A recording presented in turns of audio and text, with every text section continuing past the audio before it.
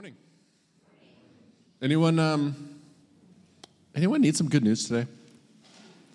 I've got some good news for you. It's found in Luke 15. Let me read it to you. Jesus continued. There was a man who had two sons. The younger one said to the father, "Father, give me my share of the estate." So he divided his property between them. Not long after that, the younger son got together all he had, set off for a distant country, and there squandered his wealth in wild living.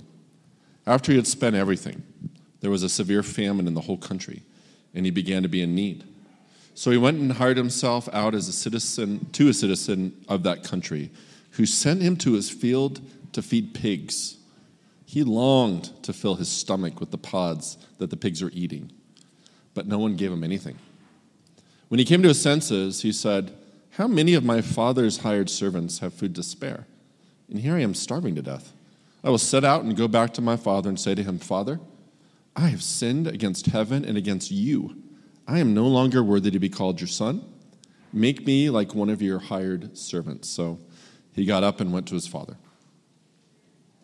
But while he was still a long way off, the father saw him and was filled with compassion for him. He ran to his son, threw his arms around him, and kissed him. The son said to him, 'Father, I have sinned against heaven and against you. I am no longer worthy to be called your son.' But the father said to the servants, 'Quick, bring the best robe and put it on him. Put a ring on his finger and sandals on his feet. Bring the fattened calf and kill it. Let's have a feast and celebrate, for this son of mine was dead and is alive again. He was lost and is found.' So they began to celebrate. Meanwhile, the older son was in the field. When he came near the house, he heard music and dancing, so he called one of the servants and asked him what was going on. 'Your brother's come home,' he replied, 'and your father has killed the fattened calf because he has him back safe and sound.' The older brother became angry and refused to go in. So his father went out and pleaded with him, but he answered his father, 'Look, all these years I've been slaving for you, never disobeyed your orders. Yet you never gave me even a young goat so I can celebrate with my friends. But when this son of yours, who squandered your property with prostitutes, comes home, you kill the fattened calf for him.' 'My son,' the father said, 'you're always with me. Everything I have is yours. But we have to celebrate and be glad, because this brother of yours was dead and is alive again. He was lost and is found.' This is the word of the Lord." Thanks be to God. Yeah, good. So we get to the good part. We finally get to the actual hero of this story, the literal embodiment of love, the Father. And if you've ever wondered if God could love somebody like you, if you're like the younger son who wandered far away, who has a past that haunts you, and you think, well, if I do come and live in the kingdom of heaven, it'll be like as a polisher of the pearly gates or a mopper of the golden streets. It'll be kind of, it's not going to be the sun. I'm not going to get a lot of attention. I'll just kind of be the bottom rung. That's what the younger son says, is I'm just going to come back as a servant. I've done too much. I've been too bad. I've made too many mistakes. My past is too full of shame.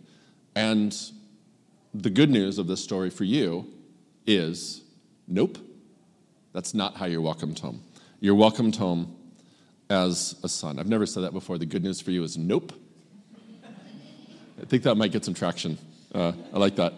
Or if you're like the older brother, and this is, next door I work with Pastor Jon. He's a good friend, colleague. We work together, and he said, he noted to me, he said, "You speak so much more authoritatively about the older brother." And I'm like, yeah, pastor's kid, grew up in a Christian family, never rebelled, went to Christian college, and as if that weren't enough, went to Russia for 2 years to serve the Lord before returning home, spending a year, and if that didn't qualify me for sainthood, teaching middle schoolers for a year certainly would do that seminary. So there's a way in which we older brothers see outwardly we look like the good ones. We look like the ones who can say confidently, "I've never broken the rules. but inside have hearts that are full of bitterness, resentments, that all come manifest when somebody like the younger brother comes home and is like that. Like, this is, the words of the older brother is, this isn't fair. Which is true, it's not fair. But that's the point, that resentment.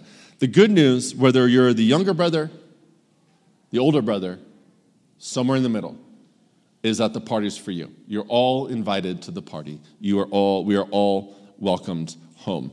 Reconciliation, celebration, the love of the Father, the full attention of the Father, the being the centerpiece of his joy is for all of us. That's the good news of the story. And the further good news is that reconciliation is possible. Whatever you think of as impossible as far as reconciliation, this parable reminds us that reconciliation is possible. Now, God is love, right? Again, amen? Thank you. All that God is an outworking of that love. So when we talk about, for example, God is just, what we mean by that is God hears the prayers of those who are oppressed and is on their side. His love demands fairness, justice, treatment. That's just, that God's justice flows from his love. God's holiness flows out of his love in there. So I want to just take a moment to talk about God's holiness as an outworking and experience of his unyielding, unrelenting love. And how when we move against the grain of that love, we will experience God's love as torment. When we move with the grain of God's love, we'll experience that as joy. What do you mean by that? Well, this is what I mean by it. How did the older brother experience the joy of the party? It was to him, to use a biblical word, hell. Because he was moving against the grain of the Father's joy and love. And the Father's love for his brother was torment to his very soul. In fact, even in this picture of the story, you have an image of what, whenever the Bible talks about hell, is made visible. Where is he? He's outside by his own choice. He's in darkness, and he's disconnected from the joy and the life of the Father. So when I hear people talk about God's holiness, I often hear about it with, like it's some kind of threat. I was sitting there thinking, I'm gonna read them the lyrics to Rich Mullins' song, God is an Awesome God, which has the best first line of any song I've ever heard. When he rolls up his sleeves, he ain't just putting on the Ritz.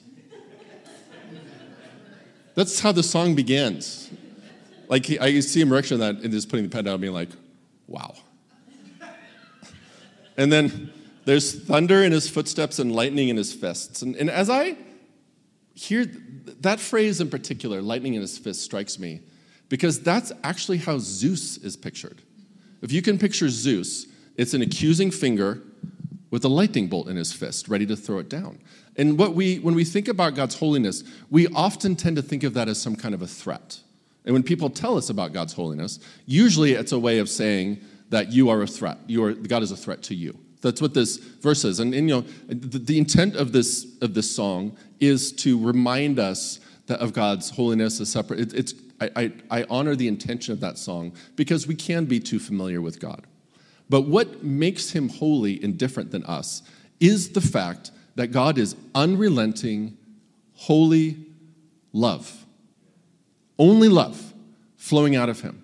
And if you move against the grain of it, you will torment you, just like it tormented the older brother.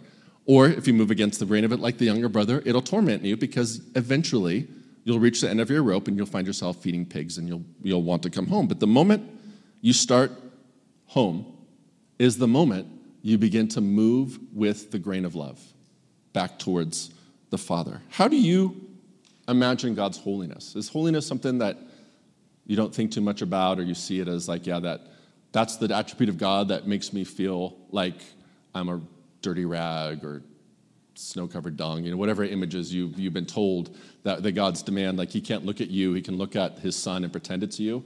Like, that's cool. That's really comforting. Thank you for that. So The holiness of God is something that exposes us. It shows us that our hatred, our anger, our resentment, it has the effect of clarifying and illuminating all the ways that we're different from God. But it's love, and it's an invitation to join him. Let me suggest to you that this parable is ultimately a picture of God's holiness, how he's different than you, and he's different from me, and why that is actually really, really good news to us. That's why this parable is so radical, because it's a picture of God's love, and in the way that his love is completely different than our way of love. We keep a ledger. We keep a way of wrongs done to us, and on the one side, and nice things or apologies on the other, and then we kind of value them based on how we perceive their commitment to us is. That's not how God loves. The central, let me put this one out there. The central question of this parable is not whether or not the father will overlook the sins of his children, but whether or not they'll come home. There's nothing in the father that says, well, could things be so bad that the father won't welcome home? Do you walk away saying like, well, if the younger son had just done 3 more sins, he wouldn't have been welcomed home? Or if he would have added murder to his list, or whatever it is, that the point, the emphasis of the parable is not the sins of the son against the father, but the welcoming, unconditional love of the father that radiates out, that one son finds and one son finds offensive. That's the central. Repentance in this parable is pictured as joining a party of joy and love, and how that the mere presence of that party provoked indignation in the older brother. To be holy is to love as God loves, without conditions. To be holy for us means to show forgiveness, grace, mercy to others. Ready for this one? Trying not to sin to earn the Father's love is the path of the older brother. And it led him away from the Father. That the trying not to sin, trying to be perfect, like when the older son says, I did everything right, I followed all the rules. The father never says, perfectly, are we sure it's been perfect? Did you do the right things? He doesn't do that. He accepts it. Sure, fine. Yeah, you did. You've done a great job. You've been a good son. Come to the party. Come join the party. The central tension of this passage and this parable is, will you come to the party? Will you honor the invitation? Or will your sense of shame within, or the shame you have and project onto others, prevent you from coming and joining into the love of the Father? All the Father in this story wants is for his sons to share the joy of the party. This whole parable is an image of God's holiness.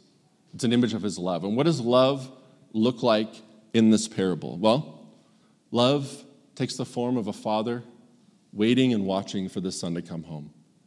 And when he sees him, pulling up his robe so that he can run as fast as he can to welcome his son home, saying, he's here, he's home, I can't believe it, my son is finally home, he's alive. He clothes him, covers up his shame with a robe and a cloak, puts sandals on his feet, a ring on his finger, a symbol of his authority, of his sonship. Now you have the capacity as the one who bears the signet ring of the family to do business and to press that into the hot wax and make things official. That he's home and he's reconciled. Love throws a party. Love celebrates the return of the younger son. And when love hears that the older son is outside, pouting, sulking, he leaves the 99 in the party to find the one who's outside in the darkness, to bring him back into the light, to bring him back into the joy, to say, everything that is mine is yours. But you have to choose it. You have to grab it. You have to live it. You have to let go of one thing to hold on to the other, to come, to bring and urge the older son back inside. Love creates space for both sons to rebel. Love is never coercive. Love doesn't impose itself. It doesn't control. It doesn't manipulate. Love only ever invites while respecting the dignity, the autonomy, the freedom of his children. You can go, leave me by going to faraway land.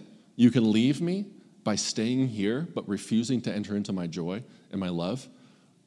I'll respect that, but I will only ever, forever invite you. It's a party where the doors are open. That's why the older son heard it, because the doors are open. Anyone who wants to, anyone who hears the music, sees the party, sees the light, come inside and join it. They are free to stop acting like sons. But one of the keys of this parable is they're never free to stop being sons. They are forever the children of the Father and brothers to one another. And that's all the Father's trying to do here in each instance. You're my son, and this is your brother. That's all you need to agree to come and enjoy the party. We know that the younger son plans to tell the older son, the younger son plans to tell his dad, I am not worthy. Well, he goes and he practices his speech. So he's walking home, he's practicing, and he says, okay, I'm going to lead with, Father, I've sinned against heaven and against you. I'm no longer worthy to be called your son. But if you have mercy on me, I'll become a slave to this household, because I'm at the point now, I just need food in my stomach and a roof over my head. And if you notice, the father interrupts the speech he's been rehearsing in the parable. I've sinned against heaven and against you. I'm no longer worthy to be called your son. And the father says, stop with that nonsense.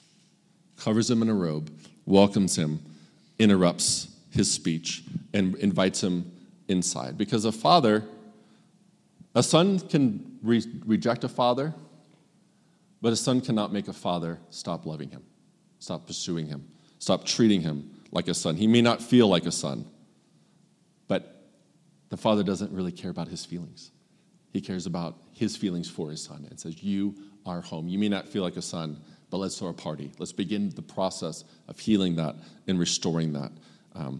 That feeling has a name. It's called shame. That says, I'm no longer worthy to be here. I'm just going to be a servant. I'm just going to work it off. Maybe I can have some value through my hard work. And the father will hear none of that. You're my son. Welcome home. The same is true of the older son. He won't share in the joy of the father. He won't come inside the party, which is his choice. And the father never, there's no scene in the parable where the father grabs him, puts him over his shoulder, walks him into the party, says, sit here, smile, have some fun, dance. No. An invitation, come inside. Please come join the father. And again, the older son may say, this son of yours squandered it on prostitutes, which the father says, no, he didn't. Why do you always go there? There's no shame. I'm not like the father. I should have told you at the beginning. What he says to him is your brother wants to stay in his shame, and I'm rescuing him from it. You want to keep him there, and I'm trying to rescue you from that too. Come inside and enjoy the father. This brother of yours was lost. He was once dead, and now he is alive. This whole story ought to shock us. The only reason it doesn't shock us is because it's familiar. But the idea of the sins of the son being so forgiven and a party being thrown is so contrary to who we are. It's just a reminder God is holy and we are not. This does not make sense to me. And, the story makes sense, the theory makes sense, but just try saying something mean to me and seeing how differently I treat you. Don't actually try that. What I'm trying to say is not send me a mean email. What I'm trying to say is, I may believe that here, but my life and the way people cross me, I do not forgive so easily and so outlandishly as the Father. Let me say this. Many people who reject God are actually rejecting the older brother. They're told that this is what God is like by people who are an awful lot like the older brother. And they say, well, I don't want to live in that world where my sin, everything, my past is constantly held against me. The good news of this story is that God is not like the older brother. Imagine if the older brother had seen the younger brother first. Imagine the father's inside tending to business and the older brother's out there working twice as hard, because that's what we older brothers do.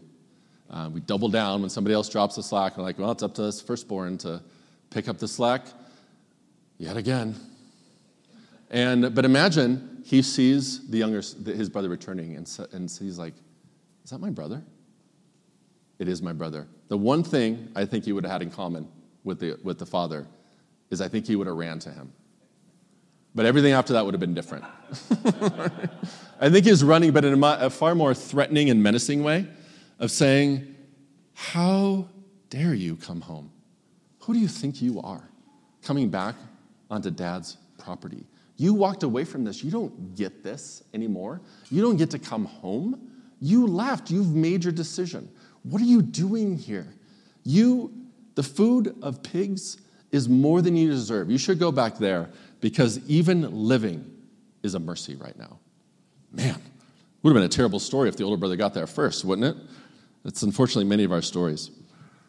But imagine the healing that would have happened if the older brother grabbed the younger brother and said, I love you, and I'm so glad you're home. I thought I'd lost you. I was so angry at you for so long.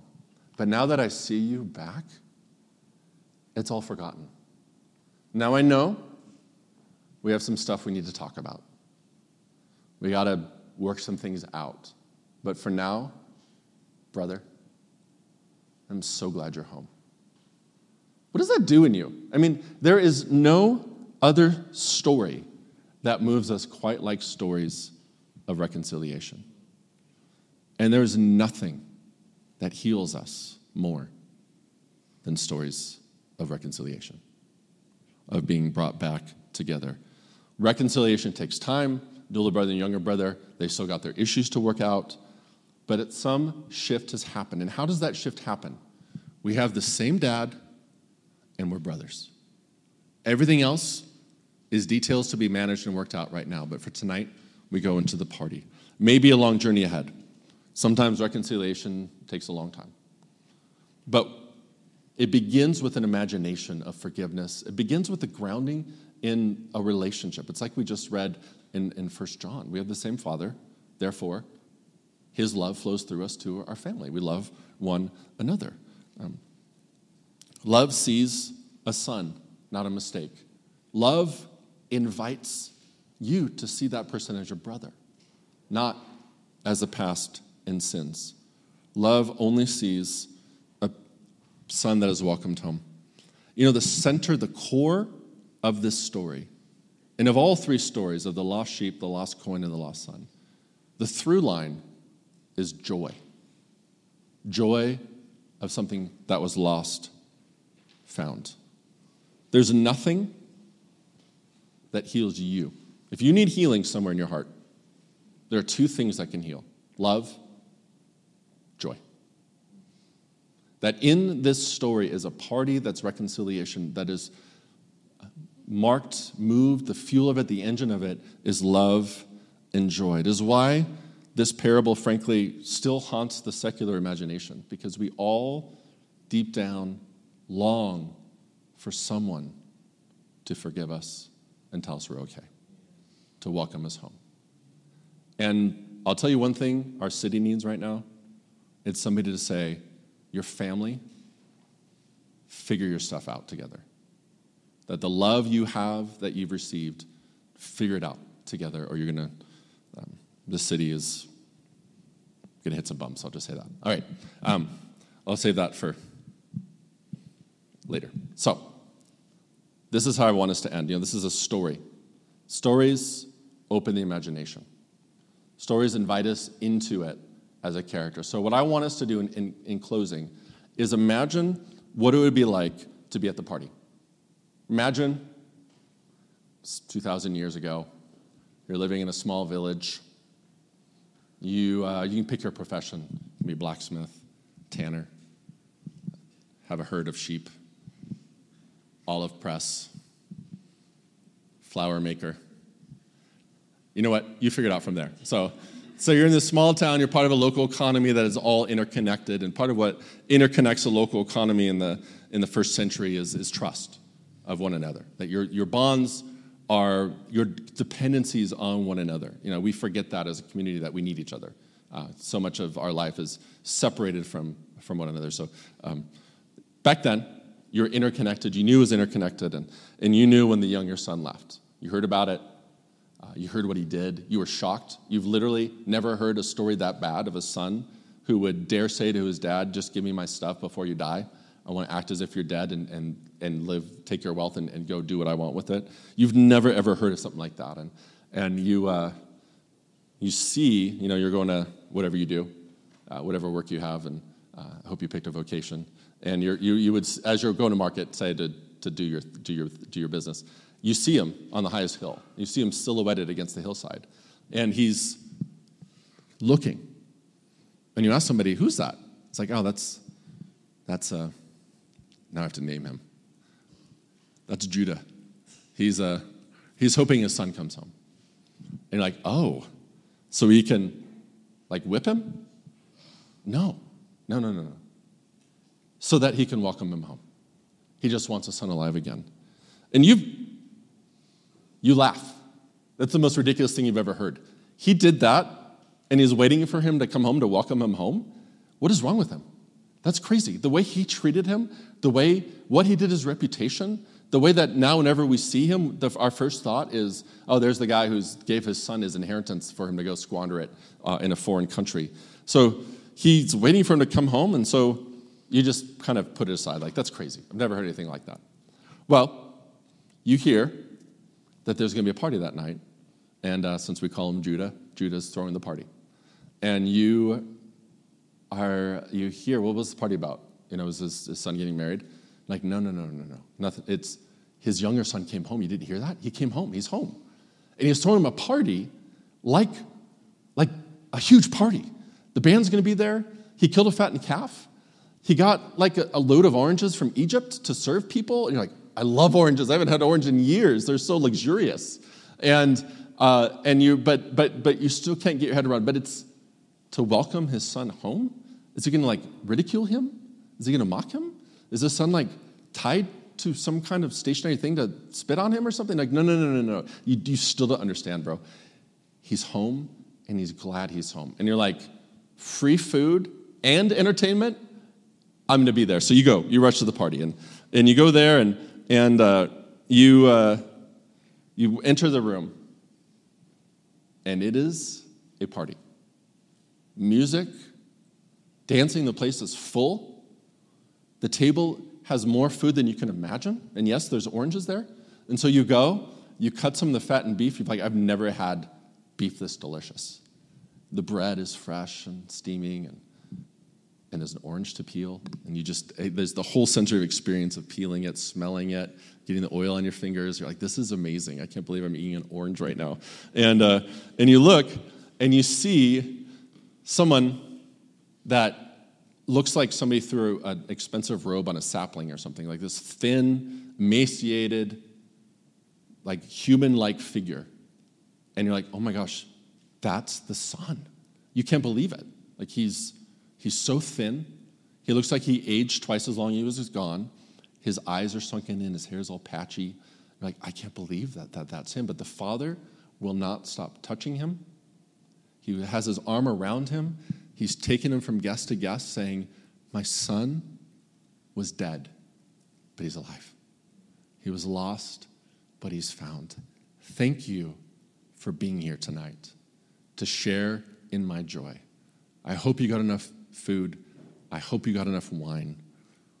I see you found the oranges. Please enjoy my party, and going from person to person, thanking them for just coming to bear witness. You've never seen anything like that. The joy of going from person to person to person. And then somebody comes in to the party. One of his servants whispers in his ear, and you can see the father say, where? And he's like, over there. And they leave. And so you think, you know what? Maybe one more goblet of wine and maybe another orange. So you're in there and you're enjoying the food and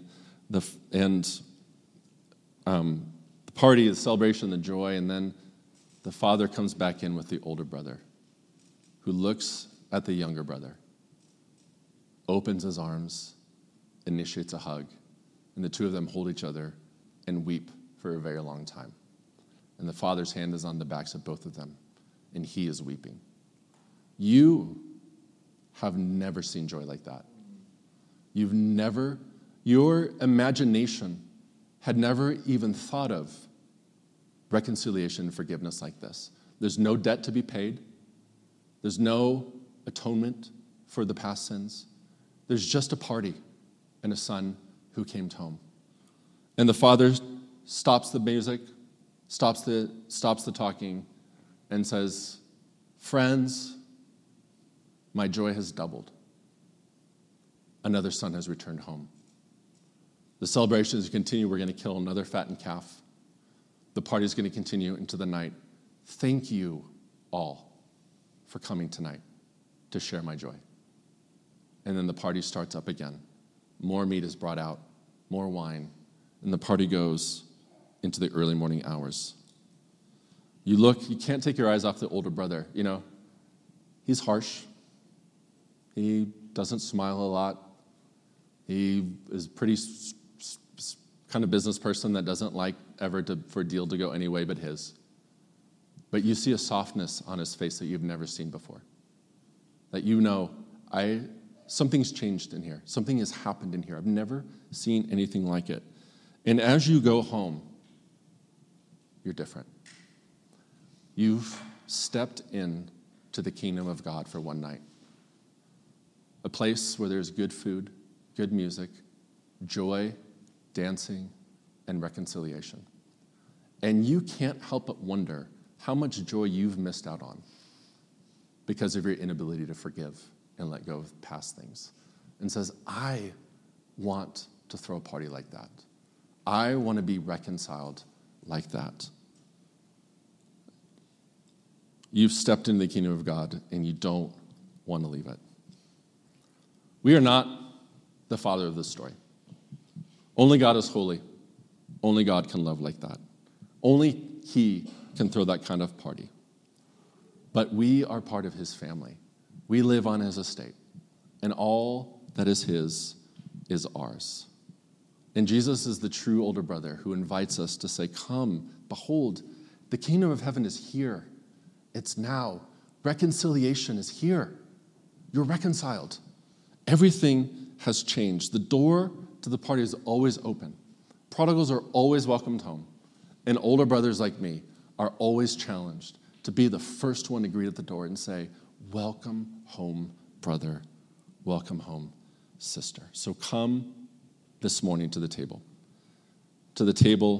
of reconciliation. Come as a younger brother, come as an older brother, come as both, come as somewhere in between. Just come to the table that has been set for you.